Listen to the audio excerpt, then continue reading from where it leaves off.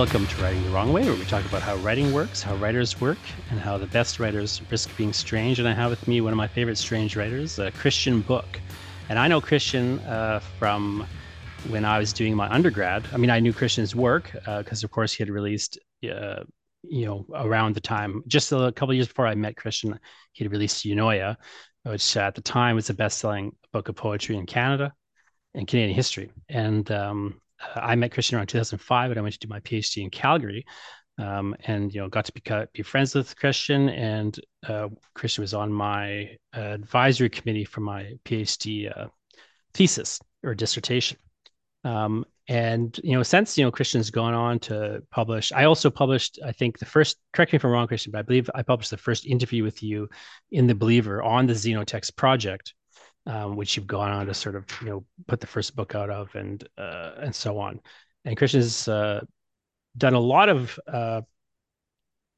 interesting, innovative art himself, but also is a doctor of philosophy with a focus in experimental literature.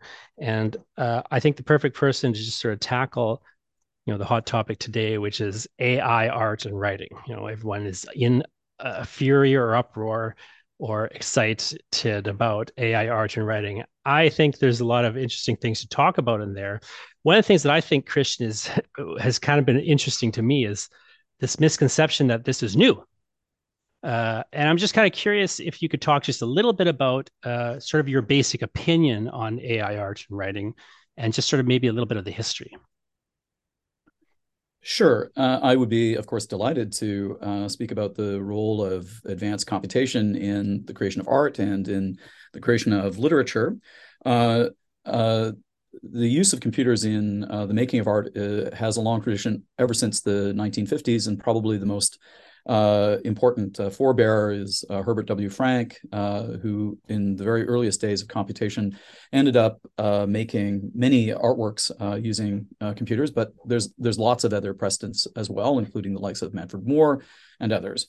This work has gone on to enjoy much current prestige because there is a great deal of renewed interest in the role that artificial intelligence might play in the now evolutionary trajectory of the arts in general. Certainly, there are many current artists who are now making millions of dollars by collaborating with artificial intelligence in the making of art, and I think it's an important feature of the current climate. I'm a member of a group of poets called the Conceptualists. We founded our movement in literature sometime in the late 90s, around 1995, 96. And at the time, that was the advent of the modern version of the internet. And we felt at the time that this was going to have an immense impact upon the creation of literature and poetry in particular. And we wanted to make sure that we created a poetics that was responsive to those new technological affordances. And certainly, the creation of literature using computers became an important benchmark for our own creativity.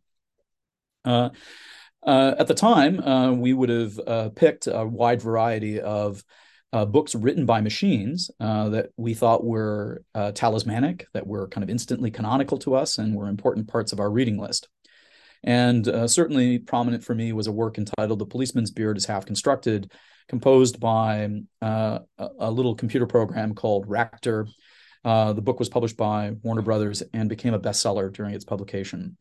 It's a delightful book. It's wonderful. And I've written lots of scholarship about it, and certainly it has inspired and informed much of my own poetic practice. Of course, when we proposed in the late 90s that computers would have a probably prominent role to play in the future of poetry compositionally, that they would become increasingly collaborative with our own efforts, people were very dismissive of this premise and greeted us with an immense amount of hostile skepticism. And usually the argument in these cases is that no computer will ever write a poem as beautifully as a human being. No computer can possibly equal the immense talent of our greatest exponents of poetry in the history of literature.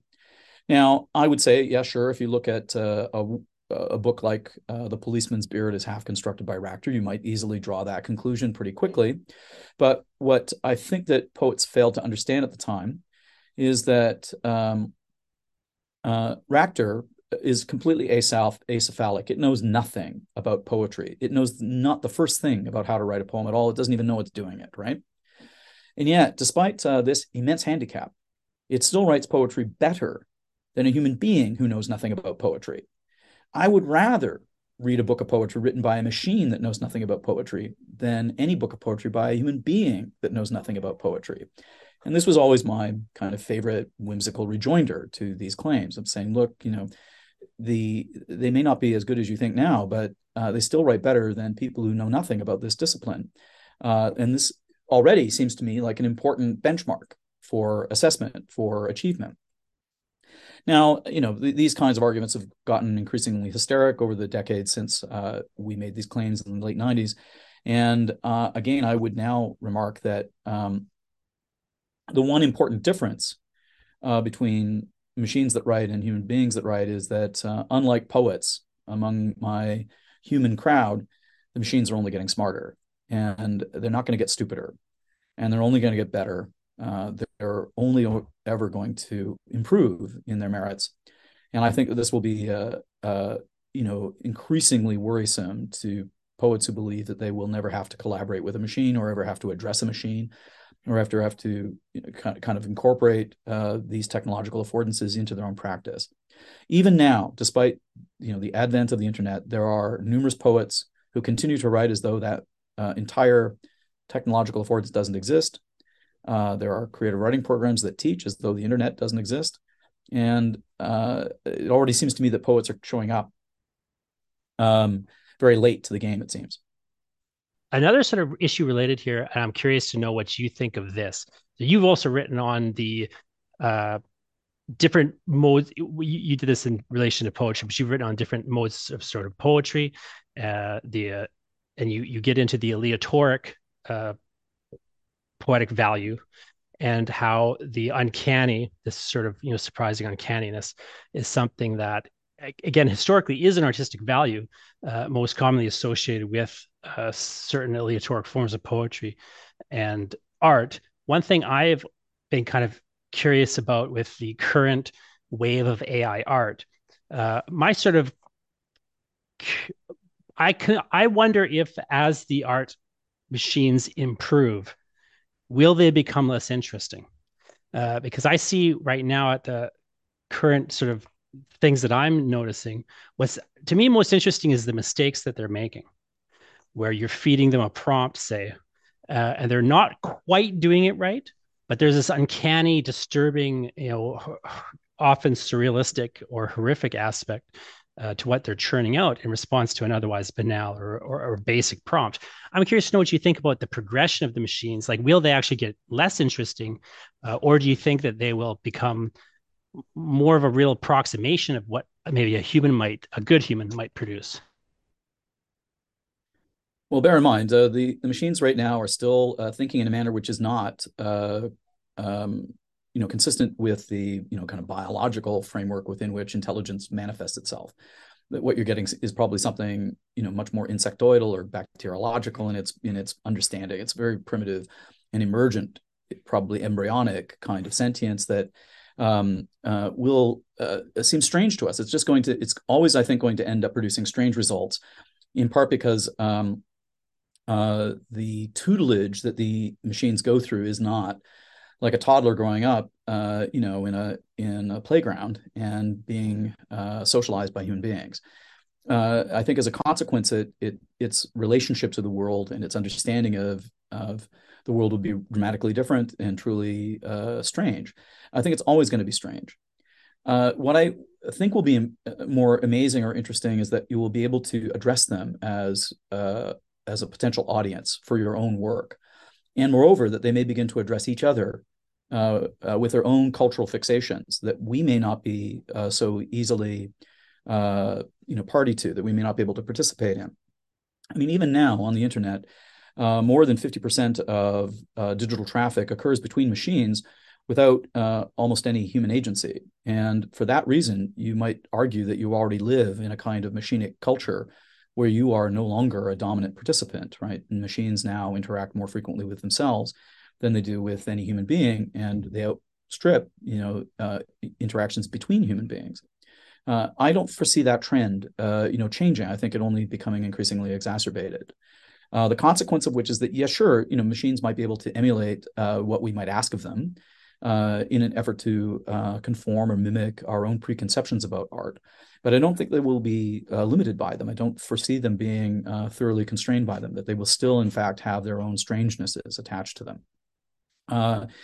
You're right. I think it's wonderful when they make mistakes. What I think is lovely, say, about a machine like Racter, when it writes poetry, it nevertheless has a stylistic set of idiosyncrasies.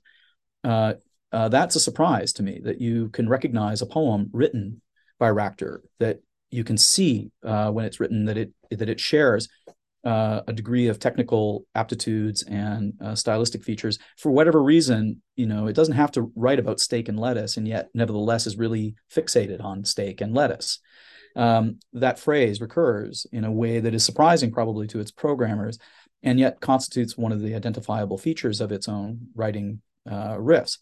What I like about this particular observation is that it seems to suggest that what we appreciate in human writers, their own stylistic idiosyncrasies that distinguish them from other writers, may in fact reflect a kind of automatism, a riff, a kind of mechanized set of constraints under which they work that are unique to them, but constitute something that they might have to actually train themselves out of.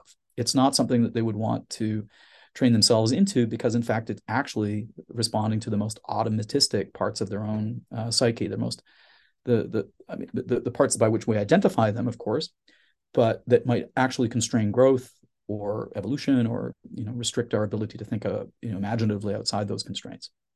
So just remarking that whatever is going to happen in the milieu of computerized culture is going to be stranger than we think. That would be my thinking. Is the future is always going to be weirder than we think. It will be more unusual.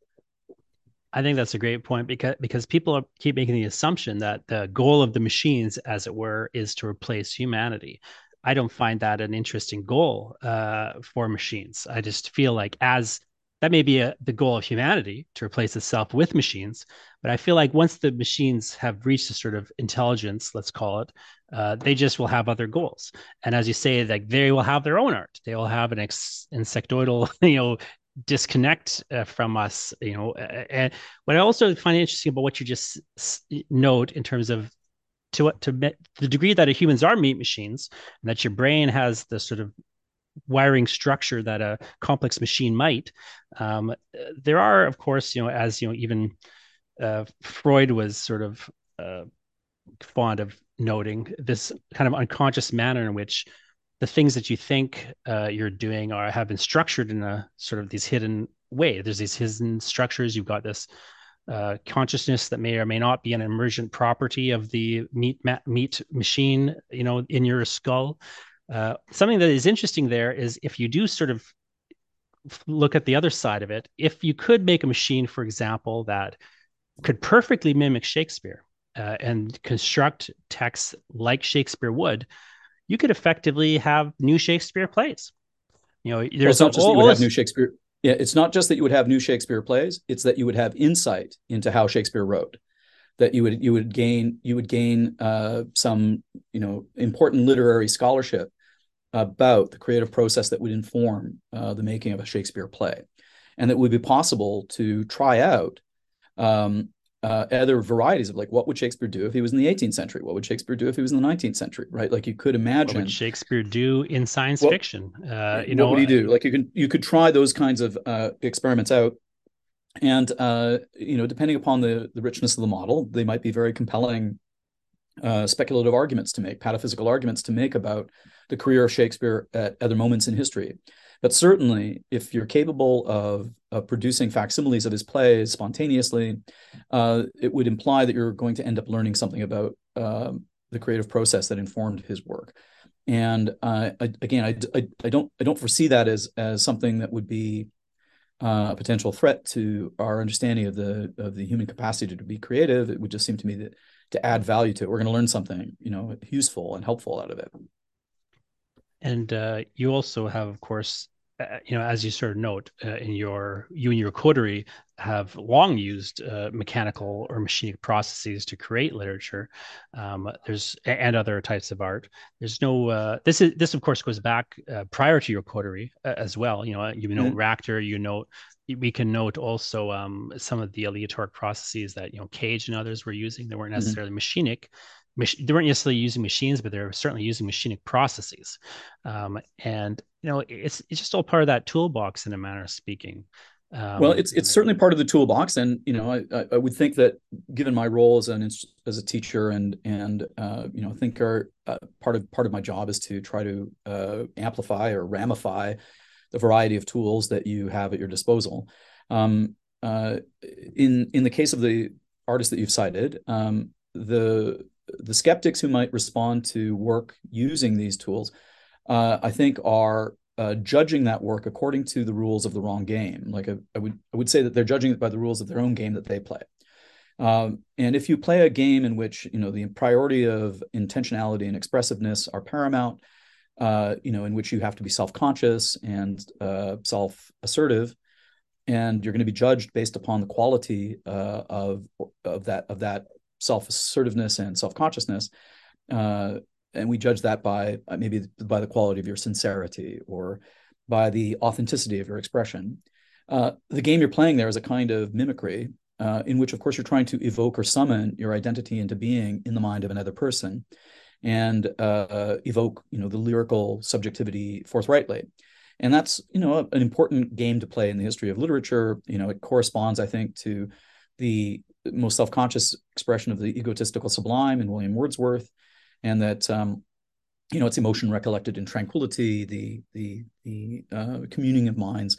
All of those are aspirational things to do, but the game you're playing there is a kind of pageantry around mimesis, being able to imitate subjectivity perfectly well enough such that you can evoke it through some series of objective correlatives. You produce this lyrical identity that we all appreciate as sincere and authentic, the perfect expression of a real person. But there's other kinds of outcomes that you can evaluate using different sets of values.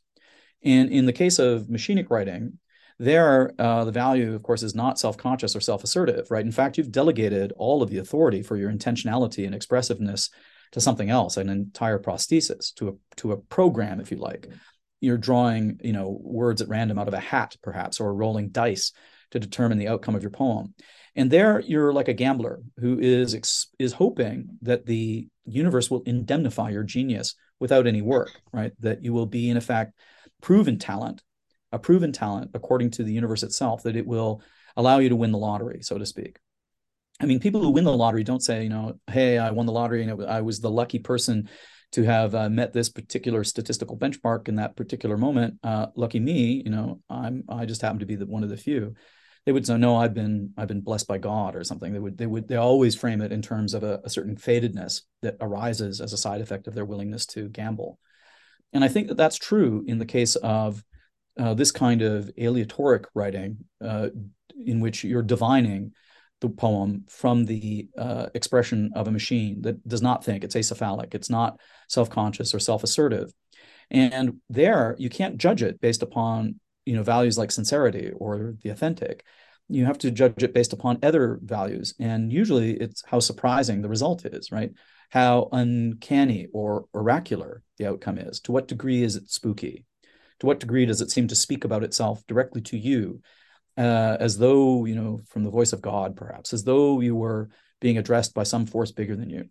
And that's a totally different value, right? That's a different outcome. So, in the one case, I would say that my peers who write lyric poetry, and of course I've written lots of lyric poetry myself, my peers are assessing, the pageantry of their mimesis, that game they're playing, according to that set of values, whereas they're dismissing, right, the aleatoric games of fortune and good fortune that arise, as a side effect of playing this game of gambling, where you're in effect trying to evoke, the auspices of fortune in your favor. You're trying to use the poetry as a form of augury, perhaps, as a way of generating a surprise, something unanticipated and truly unanticipatable without the benefit of these tools. And that's really about getting outside yourself completely, right? It would be the Keatsian radical version of negative capability. I'm negating the self so completely that I make myself available to forces larger than me. And that too is a romantic, expression of the poetic project. It's just one that is probably harder at these moments to sell to a readership or to an authorship. I think the people who uptake these kinds of experiments truly are experimenting. They're being probative, trying to figure out what you can do with language if once it's freed from this real necessity to mean something, right? And in fact, to be intentional about the meaning, to mean, right? To be free from that need to mean, right? That is so important to a lot of poets. But even also in the more straightforward manner, where you're aiming for a beautiful picture, you're aiming for a beautiful lyric poem, there is still, even if the AI is constructing it, there's still a role for the artist as a curator of the output. Warhol used to argue things along those lines, that Warhol aspired to be a machine. Warhol thought his talent was liking things, and being the kind of picker of which I like the silk idea screen was the that it's best. possible to have that as a talent. To like something well enough makes it good, right? That you could like it enough for it to be great. There's something Right. in that I find very attractive, and demotic. I just think that that's a wonderfully open and inviting way to be an artist. Now, I mean, lots of poets will disagree with me, and we're not going to see eye to eye necessarily about these sets of values. I would just say that, I would like to think that my values are a little more comprehensive, that they encompass more games.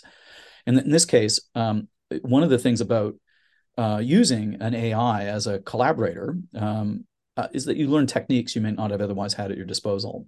What I think is very useful to a painter, for example, is if they call up a prompt and offer it to an AI.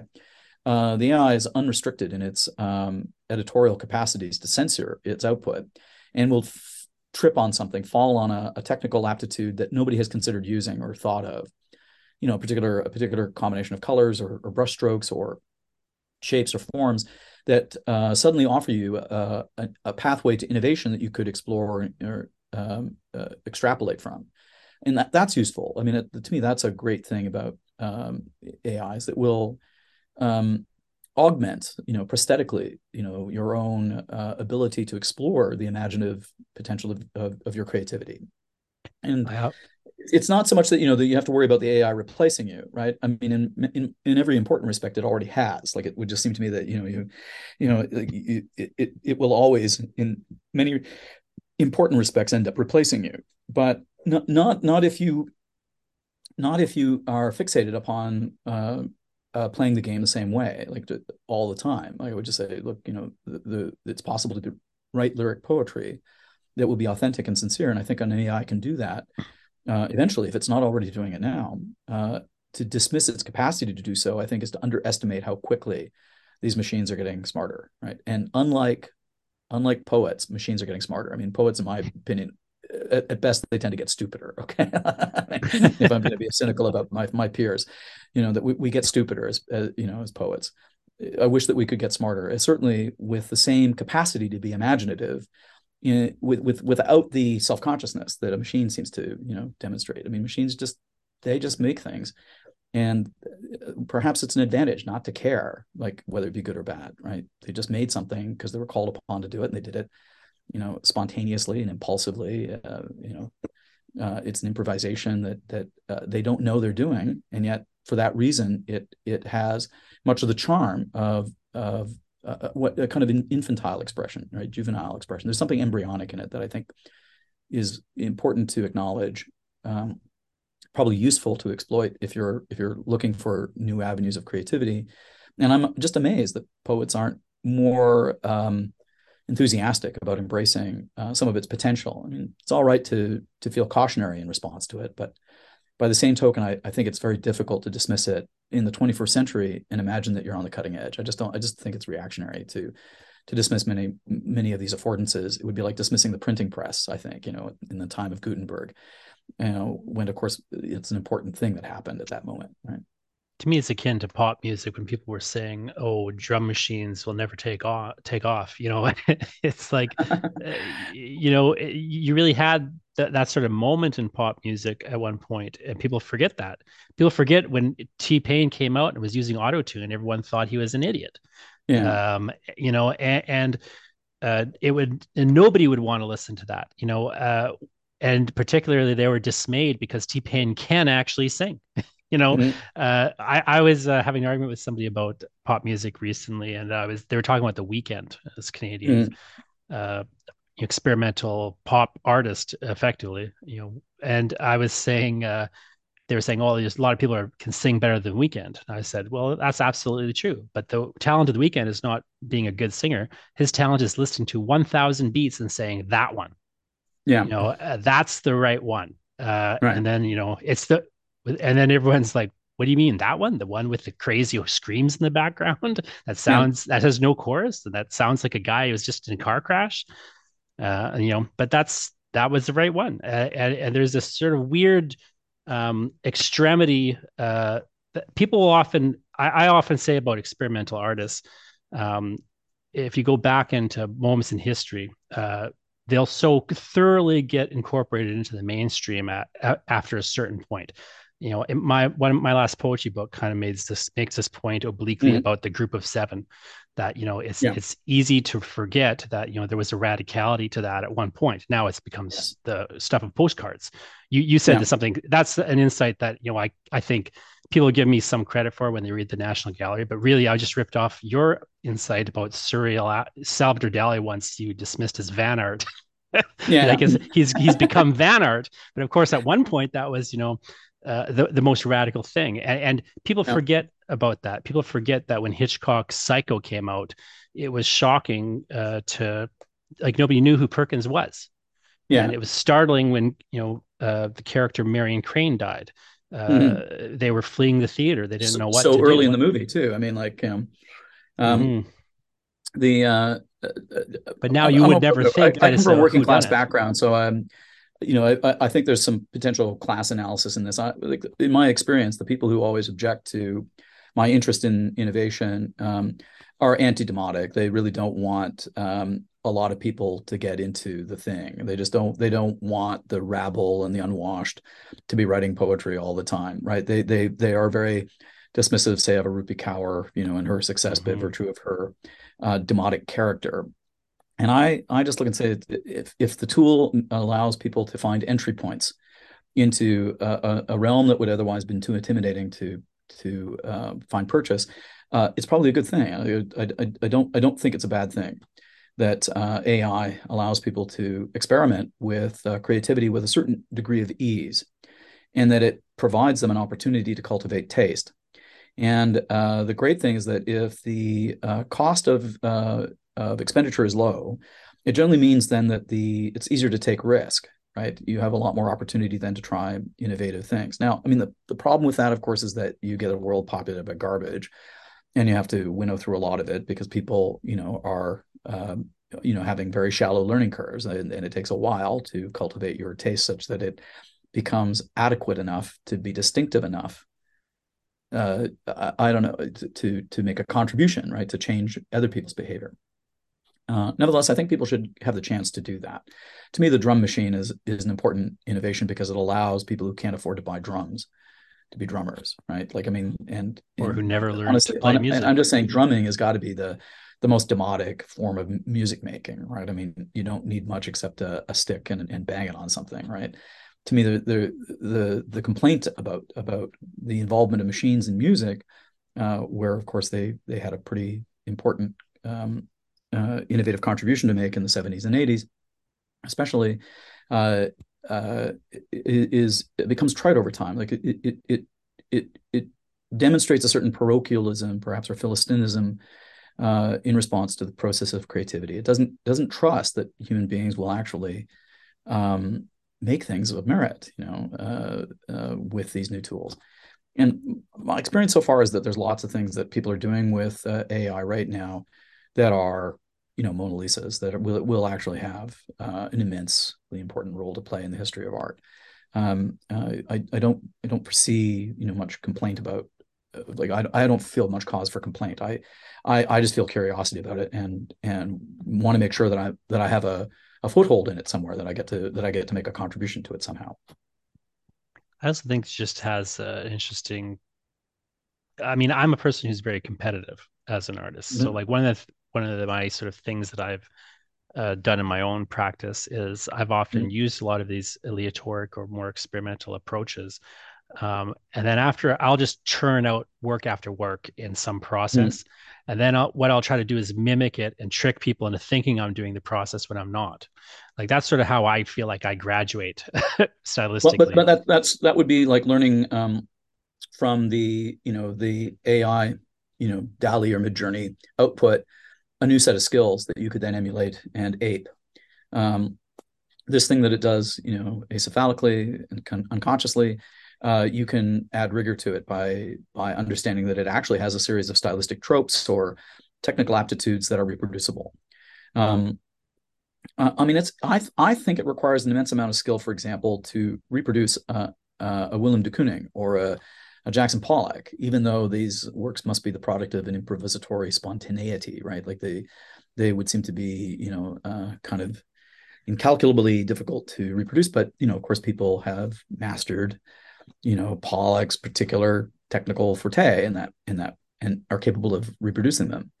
It would seem to me that that will be one of the features of you might learn from the machines, that they will have these idiosyncratic stylistic riffs that are perhaps side effects or artifacts of their coding or their own constraints or restrictions, and that they would be curious. They're interesting enough that we would want to formalize them, make them um, replicatable, right? I mean, how many artists now can replicate, without thinking, the stylistic aptitudes of an Andy Warhol? So you can reproduce an Andy Warhol, and convincingly, right? You can ape it or mimic it convincingly. To me, knowing how to do that is a form of training. Like you learn how to do things by imitating others first, right? I mean, in fact, I don't think that there's any higher species that doesn't do that. They teach each other by mimicking each other, and I think that's what artists do, at least at first with each other, right? I know that I've done my best to mimic somebody else's performance and see how they did it, right? To try and get into their head. How did you write this? If I use this repertoire of skills or this limited lexicon or these set of tropes, what do I get, right, in response? What was it like to learn how to do it? I think it's important to learn how to copy things. These machines can do it, effortlessly. That's in part why I think they're going to outclass humanity pretty quickly. Is that they're going to learn through mimesis pretty quickly. Um, and it just seems to me that that's an important feature of I don't know, the pedagogical training of an artist, right? How part of their instruction, you know, and what in Jackson Pollock's case, right? I mean, if you can't load a brush properly so that when you apply it to a vertical canvas, it doesn't drip. I mean, that's a skill, right? Being able to make sure there's just enough paint on the canvas to apply the pigment without dripping. Many people, fail to learn how to do that, right? And we would then dismiss them as incapable of painting, right? But it's a different story if they place the canvas horizontally on the floor and drip, right? All of a sudden, you've got $1 million idea that I know exists at the Museum of Modern Art. I often also think of, there are these machinic processes that we often don't even think of as artistic, but which we have a place for the human to insert themselves. I think of recently, of course, the most famous example is, Duchamp selecting the urinal. But I think also of your recent project with the puzzles. Mm-hmm. I wonder if you could talk just quickly about that project. It's not really connected to AI or not anything, but it is an example where there's a machine that has created a non-art, effectively created a copy, and then you've come in and sort of inserted yourself into that machinic process in an interesting fashion.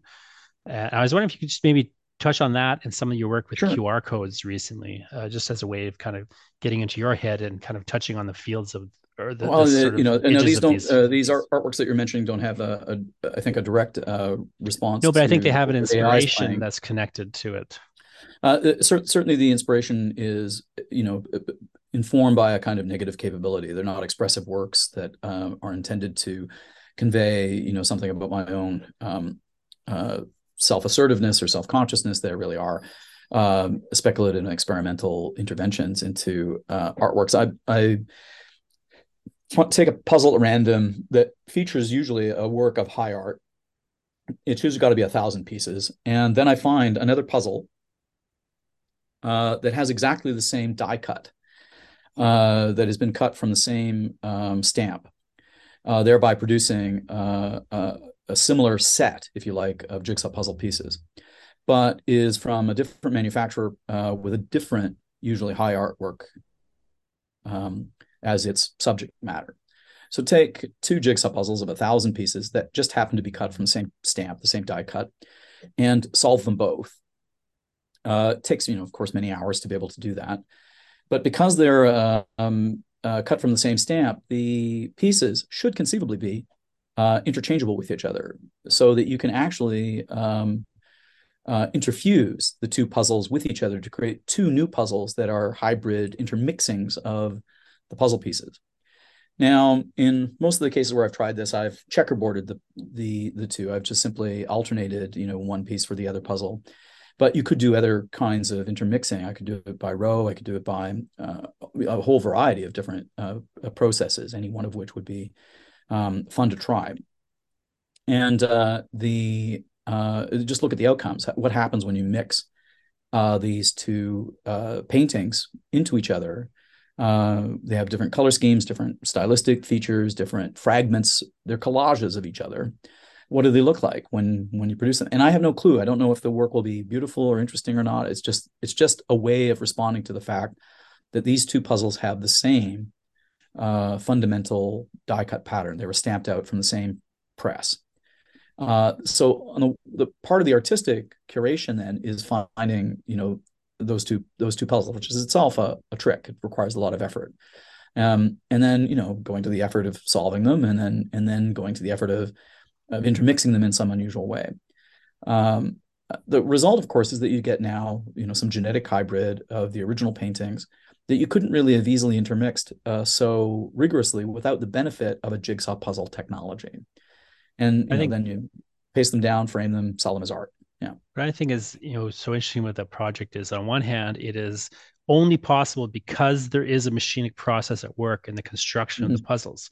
It's only possible because of the factory system. It's only possible because of the assembly line structuring of that die cut and so on. But also, it's assembling the pieces. So you're taking these puzzles, interleaving them. You're effectively following a machinic process. You yourself now are the machine assembler of the jigsaw puzzle. But additionally, it's the opposite of how the machine would construct the puzzle. The machine will, of course, properly reconstruct the puzzle to be what it should be. So, unless, of course, you told it to do otherwise. So I think it's an interesting, weird way to kind of, on one hand, transform yourself into a machinic player, rather than a human intending to express. But at the same time, you have this sort of weird, expressive, uncanny byproduct of inserting yourself wrongly into the process. Absolutely, yeah. That's all true. Now, what you learn a lot from these kinds of experiments. You learn something about the materiality of the medium that you're using. Inevitably, if the jigsaw puzzle company is, for example, not an especially apt one, there will be minor deviations in the registration of the images under the die cut. The consequence of which is that the pieces may not sit or interleave with each other very perfectly. And you get these kind of crystal defect formations. So just 0.5 millimeter off. The consequence of which is that you get warping and dislocation, where eventually the pieces won't fit with each other, right? They're uninterlockable, right? Like you have to deform and deflect them, or really hammer them in order to get them to fit properly. Despite the fact that they're theoretically perfectly interchangeable, if the registration isn't perfect when they were stamped, the pieces will vary. And it could be, of course, that they've got multiple presses with different degrees of sharpness and acuity in the puzzle cutter. That too affects the shape and disposition of the puzzle. And it's amazing just how small a deviation is required to mess things up. I've gotten, halfway through a project only to discover that the next piece won't fit, and it will refuse to fit, and actually requires subtle modification in order for it to be, levered into its spot. And to me, that it's like cheating. It's like changing or modifying a Lego brick because it won't fit. Right? There's a cheat involved in trying to get the two puzzles to integrate. And I've just noticed that the higher end puzzles, for example, from better manufacturers, are more self-conscious about ensuring that the registration is good. But not always. Like it's a risk. Like I have found many frustrations in the course of trying to fulfill this particular task, and it's just it's a side effect of interacting with a medium that has this large scale manufacturing system behind it, in order to do something that in the end I think looks beautiful. I think they're sale worthy. I hope that people admire them, but it's an unusual way to paint. It might just be easier to paint them, right? what Just sit down what and I actually learn the skills required to put it on canvas directly, rather than go to this much trouble to build these images using this technical affordance. why I think this is an interesting kind of project to bring into an AI discussion, and maybe a good point to kind of land and end on, since I know you have to Mm-hmm. go, is that if we imagine the world where humans have been fully replaced by AIs as the art just primes in the universe, what it I think still leaves to the human is this role as the ghosts in the machine, ruining art, staining it, destroying what the machines have made in interesting, We will self-reflexive still get to manners. exercise our taste. Mm-hmm. We will still get the opportunity to intervene recreationally in these activities in a manner which makes it possible to do something different.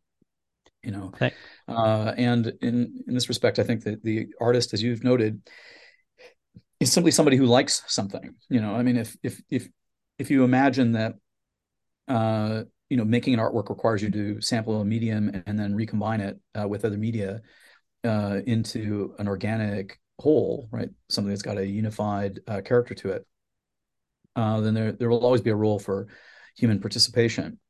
I mean, every definition of poetry, for example, strikes me as a useful definition. I don't think there are many wrong definitions of poetry, but my favorite is by Samuel Taylor Coleridge, who defined poetry as the best words in the best order.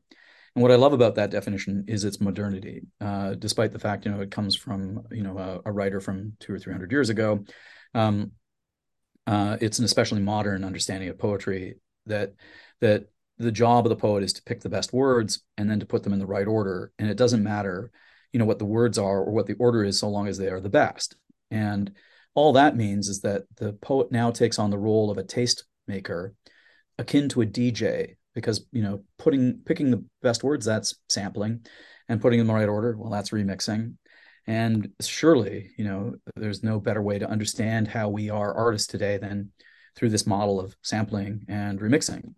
I know that Rauschenberg, when criticized for the diverse variety of materials that he would incorporate into a painting, simply noted to the very patron of the arts who was standing before him, criticizing him, remarking upon her ensemble, right? Her dress that she was wearing that included a fur and a diamond and a bit of silver, right? And lame and a silk, right? All of these diverse materials that went into the creation of her aesthetic appearance as a fashionista. And yet, if you use the same diversity of materials and choices, right, in your own work, you might be dismissed. And he found that that this was probably a signature feature now of our understanding of the arts today, is that you're sampling and remixing, being judged based on the quality of the choices that you make. And you got to make good choices, choices that I think adequately reflect your vision, perhaps your truth, perhaps your willingness to experiment, your willingness to take a risk, that they constitute the means by which you're judged fundamentally, right? And ultimately, like if you like something hard enough, it'll become great. I think that may be true. Yeah. It might be really true. I appreciate the insight and you talking to me. And even if the machines take over, maybe especially if the machines take over, I hope you keep writing the wrong way. I will continue to keep writing the wrong way. I just wish that more people appreciated people who wrote the wrong way. I think that in my case, I tend to polarize opinion. There's people who believe I'm a genius, and then there's lots of people who believe I'm a fraud. I would like to think that people who think I'm a genius have got, they're closer to the truth than those who think I'm a fraud. Nevertheless, the polarizing opinions around AI, I think, are generally theatrical and performative, and that ultimately everybody will figure out how to accommodate themselves to these new tools and figure out, their usefulness. They'll figure out how to appropriate them to their own purposes adequately. Or at least, serve them properly as they take take their ascension and their rightful place. Sure. All right. Thanks so much, Christian. Jonathan, you've been very cordial to indulge me, and I appreciate your willingness to put up with my logorrhea. Thank you, one and all in the audience, for listening carefully. I appreciate it too. Cheers.